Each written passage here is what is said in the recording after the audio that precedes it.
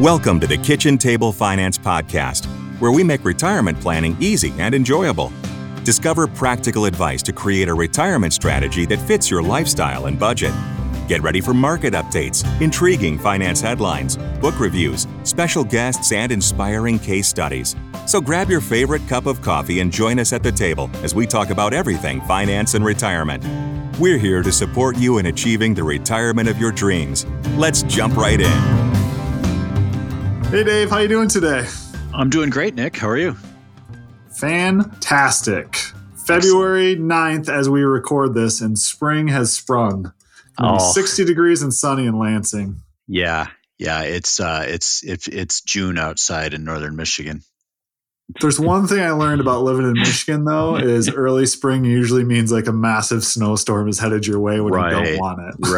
Right. That and the old joke: if you don't like the weather, wait 15 minutes. Right. Yeah. Exactly. It's just not mosquito season. Yeah. We got a great topic today, something you and I have been playing around with a little bit as we look at portfolios. But that is, I guess the big question for today is, when should you make changes to your retirement portfolio? Or should you? Do you need to? Yes. How do you think about your retirement portfolio? And obviously, on this podcast, we've talked a lot about our investment philosophy of being long-term investors, not market timing. But are there times or reasons that you should be changing your portfolio, and how to think about that? So what say you, Mr. Shotwell? This is timely for us too, right? Because we just this week, with the help of Mario and Eric at East Bay, our portfolio consultants, made an allocation change. Yep. And that's rare for us. And I've joked with a few clients this week. They're like we're excited to actually get to say, hey, not only do we look at our models every month, this time we actually instituted a change. We're doing something. Right. And we've changed the individual funds that we use to implement our allocation. We've made a few changes over the last year or so, but it's been a while since we actually went in and said, okay, we want to change the allocations a little bit. Let's back up a little bit and explain like fund changes versus allocation changes. Right. Why are we changing a fund? What's the purpose behind that? So think about portfolio analysis on two levels. One being allocation. That's how much you have in stocks versus bonds, or in the case that we're going to get into the details of here a little bit, the subclasses of different types of bonds, different types of stocks, emerging markets versus U.S. small cap stocks, those kind of decisions. And studies have shown, analysis of portfolios in the stock market show that drives like 90% of your outcome. And I forget the exact numbers, like 91, 92%, something like that. Vanguard and some other firms have studied it ad nauseum. But, we get all hung up on like which mutual fund is the best, or which stock or which bond is the best. What really drives most of the long-term outcome is how much you put in stocks, how much you put in bonds. And then the sub asset classes add another layer of that. So that's one level of analysis. Then the second level of analysis is, okay, you've decided you want in your particular portfolio 10% to be in emerging market stocks. What's the best fund for emerging markets? Right. And there we're looking at internal expenses and how it matches its benchmark. And, we have this matrix we go through of we want 10% in emerging markets. What do we think the best choice for that is right now? If you think about it on those two distinct levels, what we're talking about today is the first level, the asset allocation, not the implementation, which fund to choose. So what we changed this week is how much we have in short-term bonds relative to intermediate-term bonds. And so we've kept more money in short-term bonds over the last few years because interest rates were really low and only had one direction they could go until last year. And when interest rates are low and they can only go up, rising interest rates are bad for bond prices and push them down. And the longer the bonds are in term, how far into the future they mature, the more they're affected by that. Short-term bonds don't move down as much when interest rates go up. Intermediate-term bonds, which are intermediate in nature, meaning they're not short. They're out there a few years, but they're not super long term either. The range is between 3 and 10 usually. Those move a little more than short term bonds, but they also pay you more interest while you hold them. Now that interest rates are higher, but now we're back to a more normal interest rate environment where interest rates could go down from here. In fact, everybody's kind of expecting them to, which pushes bond prices up, and intermediate term bonds respond to that more than short term bonds. And also intermediate term bonds are now paying us a reasonable amount of interest to hold them. So we took half of our extra weight in short term bonds and moved that back to intermediate bonds. So what kind of teed off our conversation here for today is not just the technicalities of what we just did, but like, how is that different from our philosophy against market timing? Right. Because on the surface, it sounds like we're timing the market and we're trying to, make a decision based on what's happening now. But walk us through like that decision process and how we think about that. What we're looking at here is what we consider a long-term kind of structural change in the market. Interest rates were low for a very long time. Now they're back to a more normal state. We don't know. I guess the distinction is this. Timing the market would be saying, okay, we think the Fed is going to lower rates substantially by next January. So we're going to push a whole bunch of extra money into intermediate term or longer term bonds to take advantage of that. And then we're going to shift back. That's market timing. And like the stock market corollary would be, okay, we think that, small company stocks are going to be the next hot spot in the market. So we're going to put extra weight there temporarily to take advantage of that. That's market timing. This is instead looking at a big structural change in the market, not trying to guess what the Fed's going to do today, tomorrow, next month, next quarter, next year, but saying it can move either way now, and the structure of the market has fundamentally changed, the risk-reward relationship.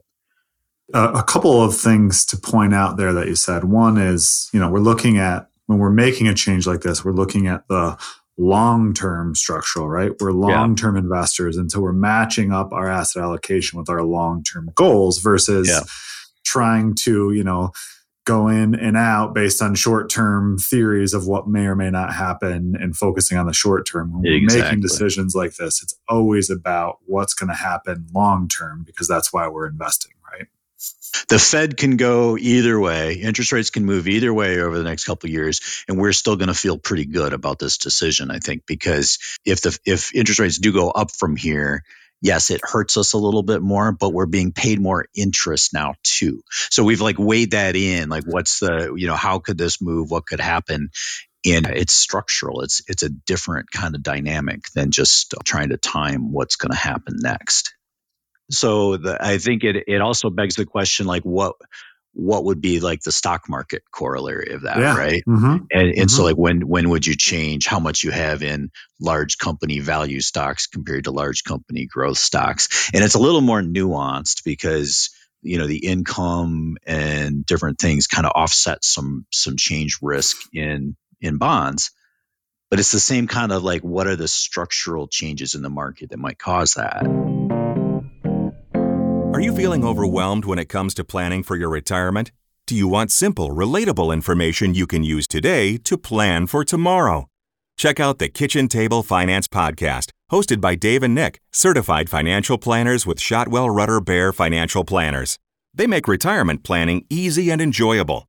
Discover practical advice to create a retirement strategy that fits your lifestyle and budget.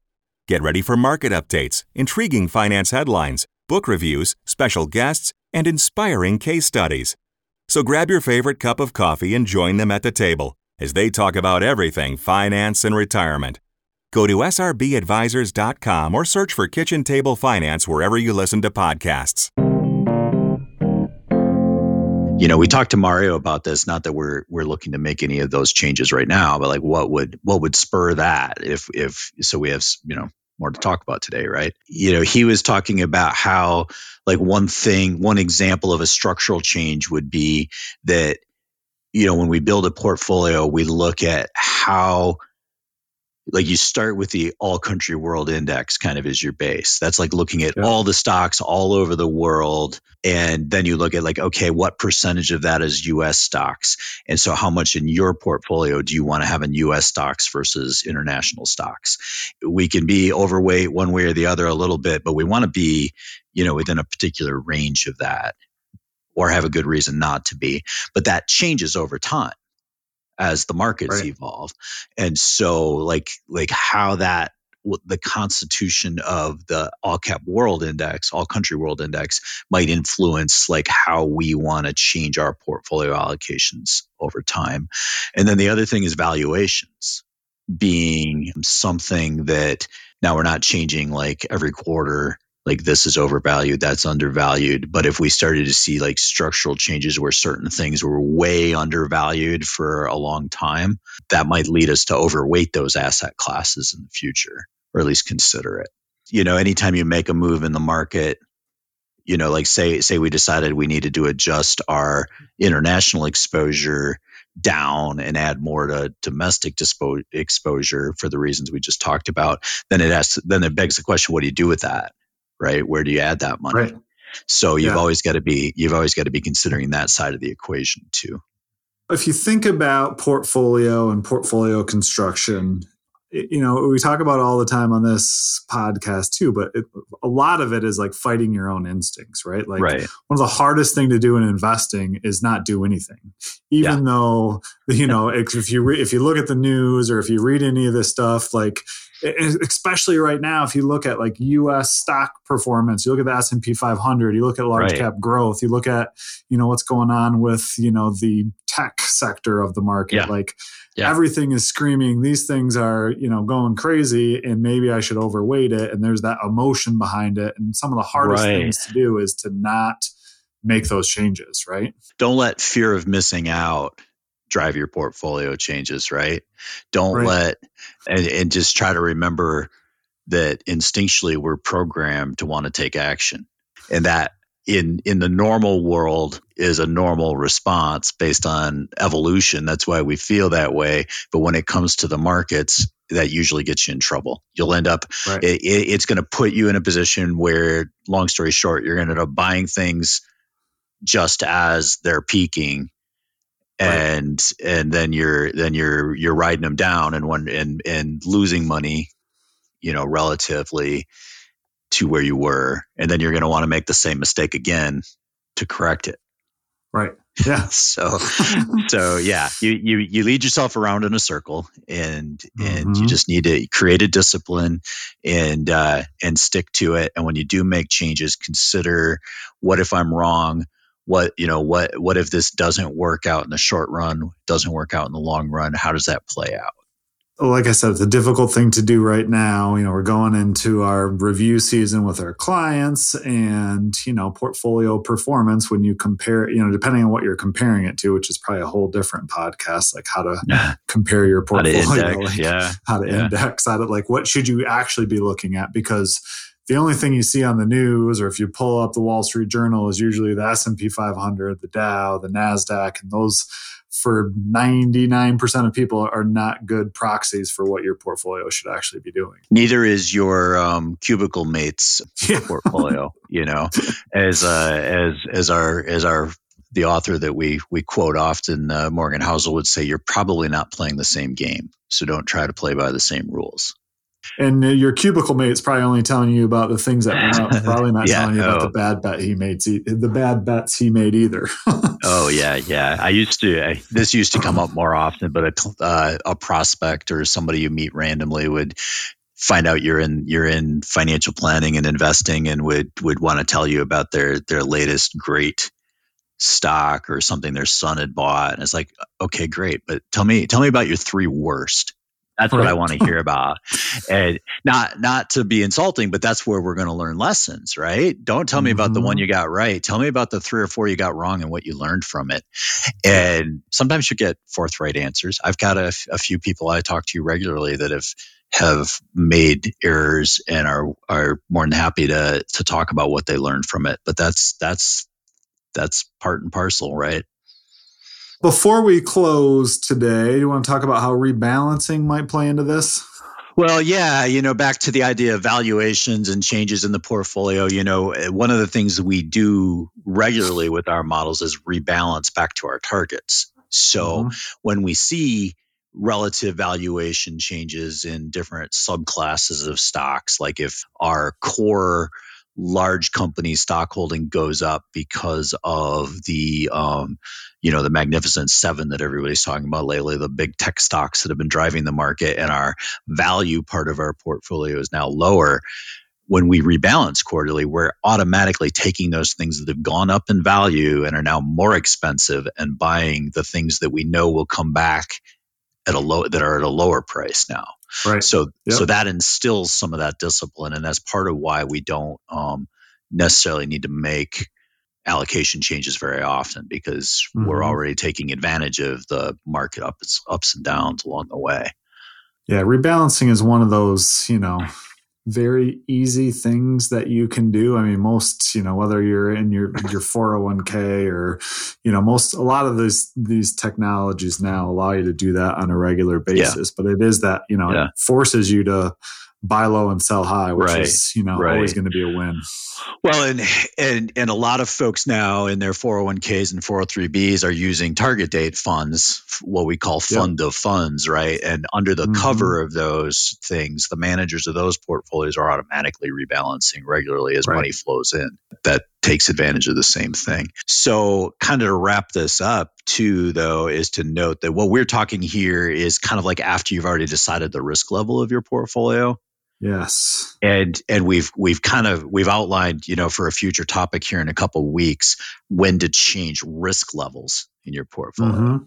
Because that's that. So I talked about there being two levels of analysis. There's actually a 1A that goes before the 1B that I mentioned, and that's how much risk should you be taking, because that determines your allocation. We'll get into that a little bit more in another recording, but how much on a high level, that's how much you should have in cash, stocks, and bonds relative to each other, and how that changes over your lifetime. It's a great teaser, Dave. There you go. I'm all about teeing up the next one. Stay tuned. I love it. If our listeners have any questions on retirement portfolios, please reach out to us at info@srbadvisors.com. Dave, as always, it has been a pleasure. Gather round and follow the Kitchen Table Finance podcast to learn about money and simple ways you can invest right now. You can find more practical advice at srbadvisors.com and contact the team for personal planning by emailing info@srbadvisors.com.